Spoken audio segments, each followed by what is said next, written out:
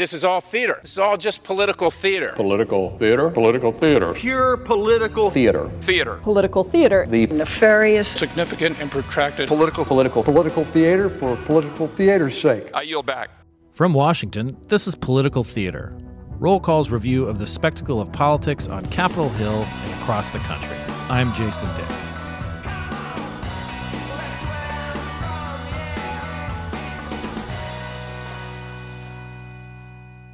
There has never been a better time to see how elections work.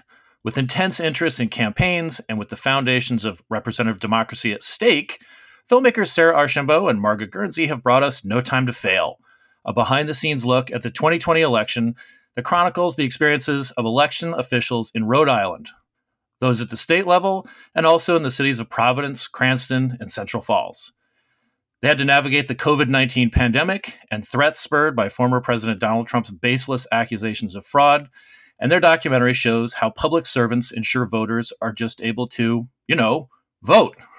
Margot, Sarah, welcome to Political Theater. Thank you for having us. It's a pleasure. Yeah, thanks so much. Absolutely. So a little over a month ago, or about 1 month ago, we spoke when you were in D.C. for a screening of your film at the Atlantic Plumbing Landmark, and it was since then you've done some work with the film. That we're going to talk about some of your experiences and sort of taking it on the road. But first, I just want to do a real quick sort of recap about the movie for listeners who perhaps haven't seen it or aren't familiar with it, how the two of you came to collaborate together and where you're from and why. As one of the editors who I work with who has a real connection to Rhode Island, why Cranston? So whoever would like to start, please let us know how this project came about. Well, I'm from Cranston. So, all right, Sarah from Cranston, go on. You're on the air. Yeah, long-time listener, first-time caller. So I'm from Cranston, Rhode Island originally. I live in Providence, Rhode Island. I have over time lived all over the country, but I've kept coming back to Rhode Island because it's such an easy place to live. And for the same reasons it's an easy place to live, it's an interesting place for making films. You're only ever 2 or 3 people away from the yes you need to make your ideas manifest. And so that's one of the reasons I really love being here in Rhode Island. But I'll tell you, around the time of the pandemic's early start in March 2020, April 2020, we all knew that not only was there all this uncertainty of the pandemic looming in front of us, but there was also an election ahead, a quite significant one. I have a good friend who works with the Secretary of State in the state of Rhode Island, and we began talking about what they were up against and what they were going to have to manage with the election coming forward. And so, even then, that was the germination of the idea. Of course, my storyteller brain started percolating and saying, this is anytime there's a first time that people are facing a new challenge, I mean, that can make for interesting storytelling. So I called Margot, and Margot is somebody who, a filmmaker in the Boston area, who I've known for a really long time through past film work of hers that I've been familiar with. But significantly, she made a film in Rhode Island called Councilwoman. And it's an absolutely magnificent film, something that people should see. But in the making of that film, she earned the trust of a lot of people in the political sphere in Rhode Island. And I also knew that Margot had a real deep interest in films about labor and about the kinds of labor that we don't typically see. So I gave her a call, and she became interested. I don't know, Margie, you could say more about why you said yes to this crazy idea. Yes, please. So Sarah called me, and I mean, the same things that she was thinking about, I was thinking about, we knew that one of the most important elections of our lifetimes was coming, and that pulling it off in a pandemic would be an incredible undertaking. We had no idea how incredible of an undertaking it really would be, but we at least had a hint of this is going to be a big deal. And as Sarah mentioned, I'm incredibly, it's around us every day, but most of the labor, the work that holds up our society is invisible. And that's true of a lot of most people's work, and definitely true of election work. And so I thought, and working with Sarah, like, who wouldn't want to work with Sarah? So, and, I would say as we started poking around, some of the obstacles you might expect were there, plus some real, so for example, we had to pull it off very quickly. We needed to be in the film yesterday. Like when Sarah first called me, that very first call, it wasn't like, it was like, we really should be filming today because things are already happening. So that was a huge challenge. And it was only, I think, because Sarah's from the area, I lived there for 15 years, that we were able to pull off that quick of a turnaround. And then there were some really unexpected surprises, like the extent to which the folks you see in the film trusted us immediately. I mean, you just put a camera in someone's face who you've never met before. Usually you wouldn't want to do that right away. So there was some unexpected but lovely trust that we're all in this together. And then the unexpected, the level of work. I knew they work hard, but I didn't expect that Kathy Placencia would be in her office till 2 a.m. and then be in her office again at 8 a.m., not once or twice, but for 2 months. Like, I didn't expect that level of work would be required in order for this election to happen and for people to be able to vote. Yeah, and Kathy, as you mentioned, she is the Providence, the city of Providence's elections official. I mean, you have a real cast of colorful characters here, and you mentioned that, like, putting the camera in their face. Sometimes it seemed like they were just natural and didn't really notice because, again, these are people working. We've all been in these situations where things are tense. Language becomes less than PG, which is fantastic because, as anybody who's worked with me at places like Roll Call and CQ knows, I am pro profanity, and so people, because that's how people talk, and I think it gives an honesty. It doesn't feel exploitative. I mean, this is a very tense situation that you've captured. And it's not just Kathy's story. It's multiple people, quite literally, some of them delivering ballots by hand, getting in their cars, delivering ballots by hand to people who can't get outside of their homes because, for one reason or another, in winter, or it was, I guess it wasn't totally winter yet because it was fall, but it's the trust that Sarah, you mentioned that Margot had gotten the trust of people in working on her first film, but this had to have been organic too in the movie because of just how crazy the time was with the pandemic, and then with the president of the United States threatening people. Well, absolutely. What was that like? Yeah. I mean, so I mentioned that the Secretary of State's office was the first to open the door to the film, but we actually had to earn permissions at every single location that we were filming in. I think what we found in each of these places was that the people there were eager to have audiences understand what their work was. They kept bumping up against it every single day, with voters calling them saying, well, how does this work? And how will my vote be registered? And why is the process like this? And so the more questions they were asked, disinformation really did inspire the voting population to take a new interest, and in some way, for some people, an aggressive interest. For other people, just trying to fill in information gaps about how our election system actually works. So the people who we went to who said yes to being filmed, and it's a hard thing to say yes to being filmed all the time during your most stressful professional moments, but when they said yes, it was really because they were eager for that level of transparency. I would say that we were both, as filmmakers, we were both vetted by people they knew. That's very helpful. It's particularly helpful in Rhode Island. It's always about a guy you know. But I think that's true for anywhere you live. You want some kind of, you want to be confident that the people who are following you are not there to exploit you, are not there to make you look bad. And so we were able to earn that trust quickly because of their desires for the process to be transparent. But also, I believe, as Margot and I were in the field with them, as we were trying to make decisions with them, for example, can we have camera people here or not?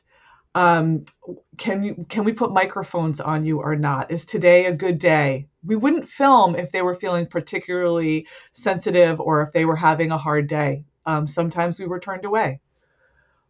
But that was collaborative decision making with the subjects because we were trying to be sensitive to the conditions that they were experiencing on the ground. And it's worth noting too that this is not. I mean, Rhode Island typically votes Democratic at the federal level. You know, for both U.S. senators, both congressmen are Democrats. But the election officials that you followed and that you worked with, Democrats, Republicans. You know, I mean, these are professional political and government workers, and there isn't just one streamlined, you know, political affiliation that they all had. No, and in fact, they're all extremely religiously nonpartisan in their work. And we were careful when choosing who to reach out to that we would have diversity in terms of how they identify politically, privately. And some of the folks we follow have even run for office. And you might be surprised, or maybe not, to know that of the primary film stars, those who get the most screen time, one of them identifies as a D, two of them lean conservative, and one of them has been active in the Republican Party. And so we actually lean more conservative in terms of their private affiliations. But again, they are relentlessly nonpartisan in their work. And actually, that's one thing I think that Americans need to understand is that, you know, in most states, there's requirements that there always be representatives from both parties all the time. So poll workers, you'll have an R and a D. But these folks are relentlessly nonpartisan. They are counting votes. They're making sure every person can vote. I think it's worth circling back to how disinformation affects their work, because it was affecting the work in Rhode Island just like it was affecting the work in red states. There's, I think, a misunderstanding that would only be in purple or highly contested states that this is an issue. But you see it in the film. You see how people come in with really incorrect information that we've all heard in conspiracy theories, and it affects how they interact with the staff. And so their daily interactions are dealing with people who really believe in the disinformation they've been fed. And so that spins their entire day, or not their entire day, but you can imagine if you're constantly trying to talk to people about the facts when they believe something they've been told elsewhere, it really makes for just a lot of work, a lot of education that needs to be provided, and a lot more, I don't want to use the word chaos because they always had everything under control, but just a lot to manage. It's just a lot to manage when you're managing that amount of disinformation. One of the moments in the film that had just such a great resonance because it was such a human moment, you could feel the frustration and empathy for both people, was this gentleman comes in and is saying that I don't want the mail-in ballot, I want the absentee ballot. And the election worker is like, it's the same thing. I mean, and she struggles to be, you know, to be helpful at the same time that she's almost losing patience, like kind of like a little kid saying, but why? I mean, you know, and a parent saying, because that, yes, if you walk off a cliff, you will fall. You know, I mean, it is this really great moment where you illustrate, as you said, that's her job, right? It's to provide people with the information that they need to vote. But it's so time consuming to just say, like, no, the absentee ballot is the mail-in ballot. It's the same thing. And he just didn't want to believe it. And I think that's exactly, that is the role that disinformation was playing in the populace, right? So he was trusting what he was hearing outside in talk radio, in the news, etc., his various sources, maybe even friends on Facebook. He was trusting those voices more than he was trusting the election official in front of him telling him what the procedure was. And that's where I think the disinformation can be so insidious.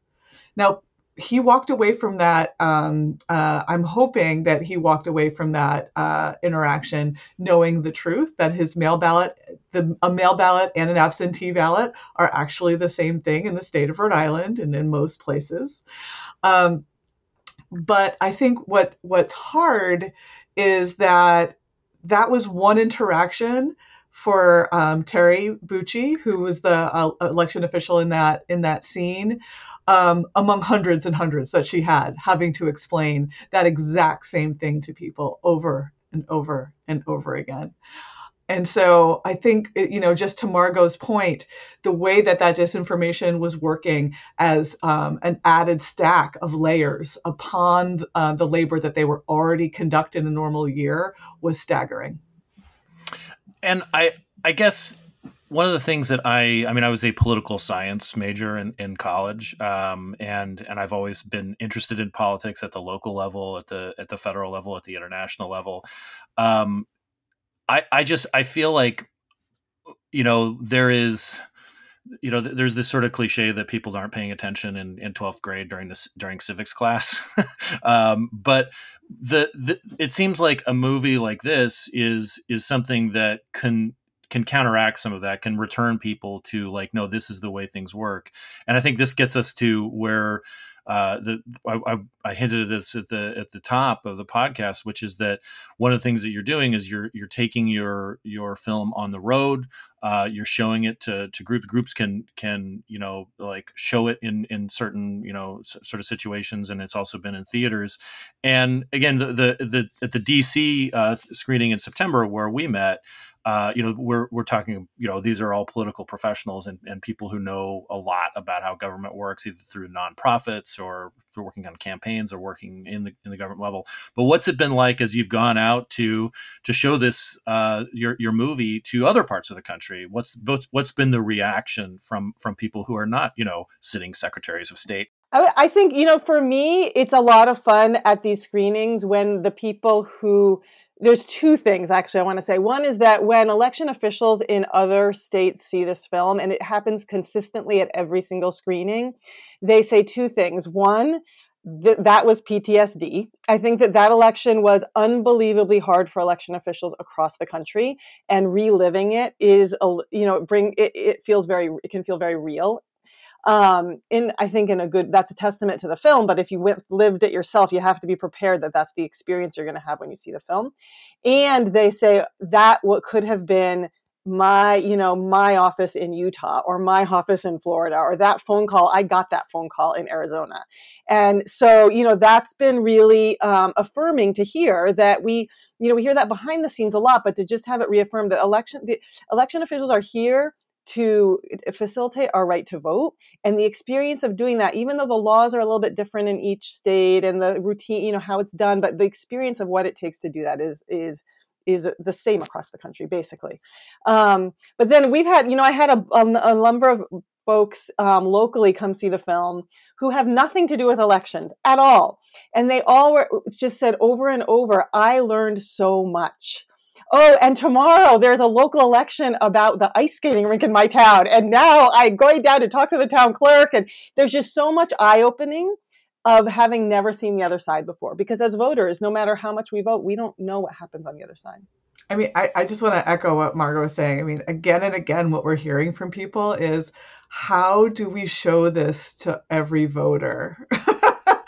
And, we're working on that. We're working with, we're in conversation with distributors right now to see how we can get this out more broadly. It's in theaters in select cities right now, but we're very interested in anyone who is interested in having screenings in their hometown or who would like to do something virtually. We have the ability to help facilitate that. So we urge people to visit our website, notimetofailfilm.com, to request a screening or be in conversation with us to help set something up. But again and again and again, audiences keep saying to us, like, how do we get this out there? How do we get more people to see this? I've learned so much. Yeah, and I'll state too that, Margie, you hinted at this, that this isn't just for political professionals and journalists and so forth. I mean, there are so many human moments in your film that it's impossible not to smile at a lot of it. I mean, I have some sympathy for the people who are on the front lines and just trying to figure out how to keep people safe during a pandemic and how to vote. But then you've also just got these moments where, like Rob Rock, who's a elections official in Rhode Island, you see him eating just what is maybe the saddest dinner I've ever seen portrayed. And again, people just have to see it to believe it. I don't want to give a spoiler alert, but it's and when he was at the screening last month at Atlantic Plumbing, we also had a good chuckle at his at his his culinary choices. He was a good sport about it. But it's there's a lot of pathos in this. There's a lot of humor in it. There's a lot of very spontaneous moments, and I think to me that's what animates a lot of politics as well. And capturing that is sort of a rare thing. So I also encourage folks not just interested in politics and elections, but people who are interested in people, that this is a film that portrays them quite well. Well, and Jason, it's interesting because that moment that you mentioned earlier about the person being a little confused between absentee and mail-in and the difference between them and that interaction he had with the election official, anyone who has worked retail has had that moment. Yes. Anyone, and like all of us have at some point, even in your young years, have had to do customer service of some kind. And so much of this is just about interacting with the public and trying to get them what they need. So there's moments like that are really, even though hard and tense and kind of signaling some of the bigger problems, are actually quite funny. And there's many of those moments in the film when you're just seeing somebody dealing with the impossible and having a laugh about it. So yeah, as so many documentaries that are following what's happening in our political life, our political culture in this country, can be quite grim. This is one that I think people will be surprised that there is some levity embedded in this process. Right. Yes. And a minimum also of the dreaded talking head syndrome that bedevils so many documentaries, where it's just somebody in a sort of looks like an interrogation room, talking to the camera. This is, you are portraying people in their cars, in line for the elections, behind counters, like working with people on the phone. It's a very kinetic sort of movie. I've got to say, I really, again, I've as you can tell, I geeked out about the movie. But what else should people know? As we've got just a couple of weeks to go, or a little less than 3 weeks to go until Election Day. People are already voting, of course. But what else should they know about your film in the lead up to it before we sign off here? Well, one thing we've done, as I'm sure your listeners are aware, the threats against election officials and their families have continued to skyrocket. There have been entire election official staffs in Utah and Texas that have walked off the job. So it's actually, the situation for election officials is getting worse, not better. And so I would say, make sure wherever you live that you stop by, say hello to your town clerk, offer your words of support, see if there's anything they need, and get to know them. And we have convened a panel of experts to talk about just this. It's called Democracy's Frontline. It will be on Facebook Live on October 27th at 3 p.m. So head on over to our Facebook page, No Time to Fail Film Doc, and join us and share it with your friends. Following the conversation, we will have a free online virtual screening of No Time to Fail. So it's an excellent opportunity to see the film anywhere in the country. And then we'll be doing a Q&A afterwards. So spread the word. It's a great way to see the film ahead of the election. And I just wanted to just go back to that thing that you were mentioning earlier, Jason, where you said that the film has a real kinetic feel. And that was a deliberate aesthetic choice that Margot and I made, because we feel like so many films, so many different kinds of media are trying to tell you what to think. But this film deliberately is trying to take a show, don't tell methodology of bringing you into the lives of election officials so that you can witness for yourself what it was like. We tried as best we could in the nonpartisan spirit of the election officials we were following to bring you into their perspective. And I think people will be surprised if they can take the time to watch the film, that this is not trying to This is not trying to shove any kind of ideology about elections down your throat. This is for you to witness what it's like and come to your own conclusions. Absolutely. Well, Sarah, Margot, thank you so much for talking about your movie. And again, the website is notimetofailfilm.com, and you can there's plenty of information about screenings and other opportunities, and of course the Facebook Live event that Margot mentioned. Thank you again for talking about your movie. Thank you for having us. It's been a pleasure. Thank you. And thank you out there, listeners, for taking a little time to listen to this episode. If you have enjoyed it, please tell your friends about it, rate us, subscribe to the Political Theater newsletter, and do all that stuff that you're supposed to do that I probably forgot to mention. Thanks again for listening.